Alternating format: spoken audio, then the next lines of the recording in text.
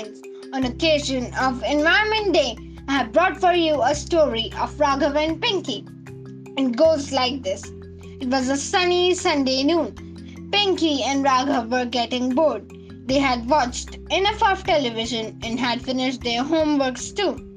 Just then, Raghav remembered about his remote control car bought years ago.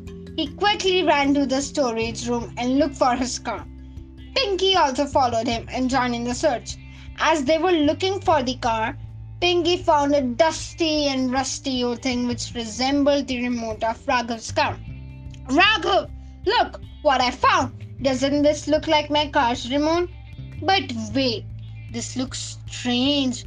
Why are these tiny buttons here? Wait, Raghav, don't do anything. Let's take it to Dad and show him, said Pinky.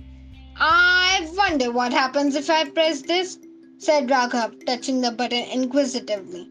Don't! Shouted Pinky warily. Too late.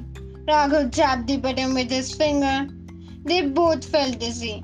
The only thing they saw now was black and green, and black and green. Their heads whirled, and they fainted instantly, only to regain consciousness when sharp piercing rays of sun hit their eyes. Rubbing their eyes, they were surprised to look at their surroundings. They were very new to them. No wonder it was because they were in a completely new place.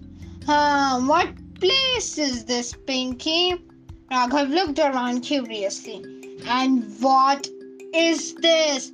They saw a big steel castle with strange machines sticking out. The two of them stood in front of the massive doors, green, blue, and red in color. They didn't know which door to enter. They chose the blue door. The door opened up to a vast deserted land. The place was so empty.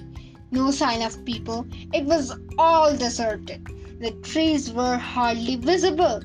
There were only some tall, thorny bushes. They stepped inside the door. How terrible, Raghav said to Pinky. There's no greenery here at all. I wonder what place is this. Where have we come? When Pinky turned her head, she saw a huge shadow cast over them. A monster!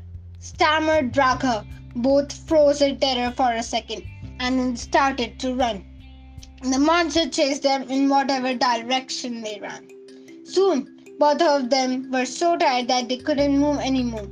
Panting and breathing heavily, they stood in front of the monster, helpless.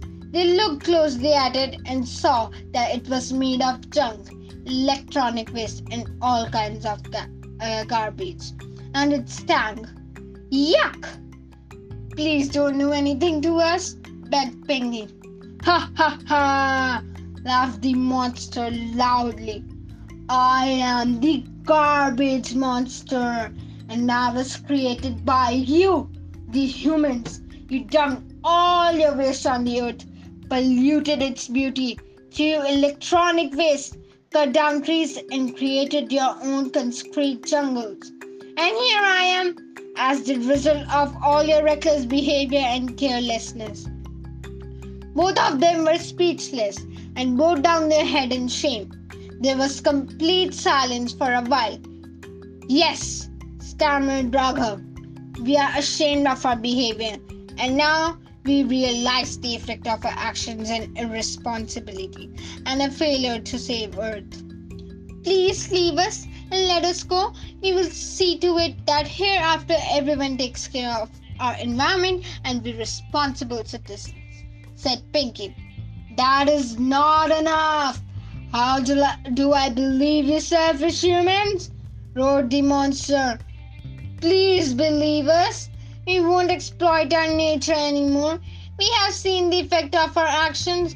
We have seen the state of the earth in future. If we continue to exploit the earth, both begged in chorus. As both of them were speaking to the monster, a strong air blew and pulled both of them back to their room. So friends, if you do not want to meet that monster ever, don't pollute the earth.